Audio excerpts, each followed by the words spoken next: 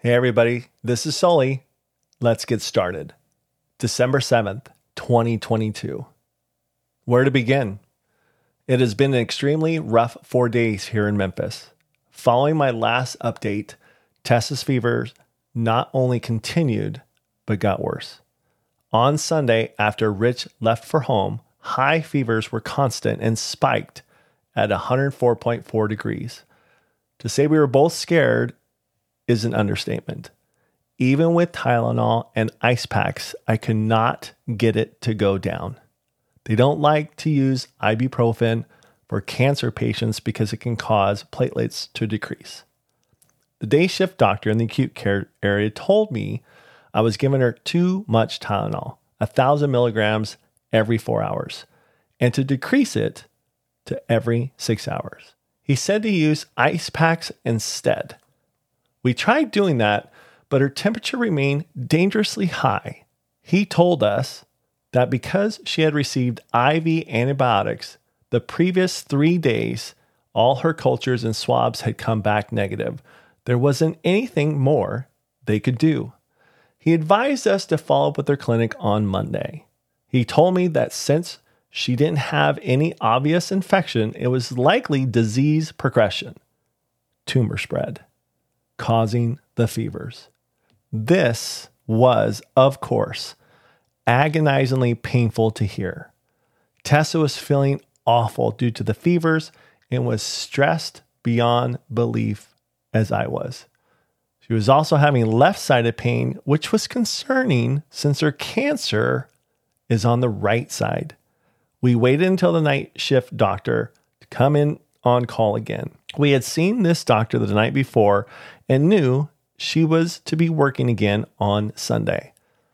After talking with her for a bit, she had us come in to be seen and ultimately admitted her. Thank goodness. Just being impatient calmed Tessa's nerves a bit because she felt safer. Monday, she had a CT scan done, and I was bracing for horrible news. However, her main oncologist here, Dr. Gontrell, came up late afternoon and told us that her main tumor was relatively stable and only perhaps a tiny bit larger. She said that her spleen was enlarged and showed lesions. Again, near panic hearing that. But she suspected that these were from a fungal infection. Fungal infections are not uncommon, I guess, for someone who has had extensive chemo and antibiotics. It would also explain why the antibiotics were not working.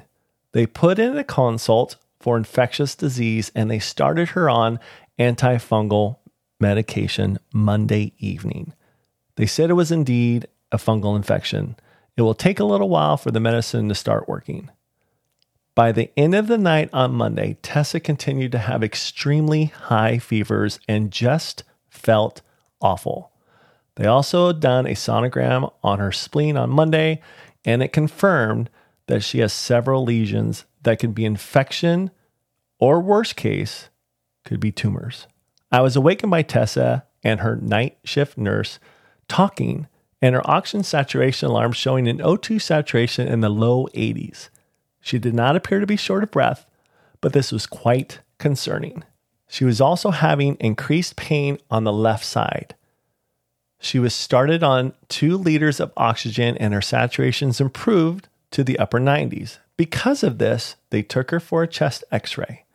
The x-ray showed that she had a pleural infusion fluid around her lung, not just on the right side, but also on the left. They gave her some LASIK yesterday, and she did get rid of a significant amount of fluid.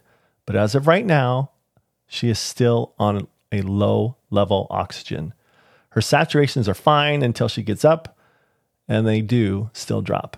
The day nurse coming on, who had been her nurse on Monday, was so concerned she called a type of rapid response for suspected sepsis. She was seen by several people, including an ICU doctor.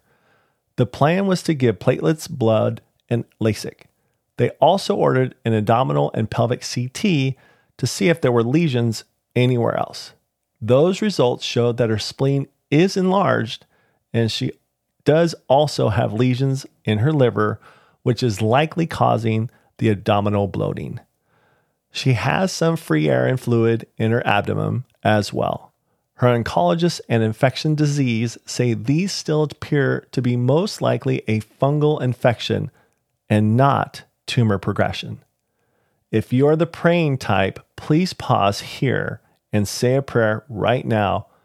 That is the case. They talked about doing a biopsy so we would know for sure, but then decided to wait to see if the antifungal medicine works before doing that. If it does, they will scan again to see the progress. Last night was the first night since Wednesday that she did not have a fever. I was so used to seeing her with bright red cheeks and a heart rate from the fevers that when I woke up around 2 a.m. and saw that her heart rate was in the 60s and felt cool as a cucumber, I was indescribably happy. They had been giving her scheduled Tylenol, but even with that, this was the first time she had went any sustained amount of time without a high fever. This is all so encouraging that it is indeed a fungal infection. She is feeling better today than she has since last Wednesday. Of course, the whole reason for us being in Memphis was to start the CAR-T trial, and that is obviously on hold. If this tells you anything about Tessa, when the fever started, she kept saying, "I'm sorry. I'm so sorry.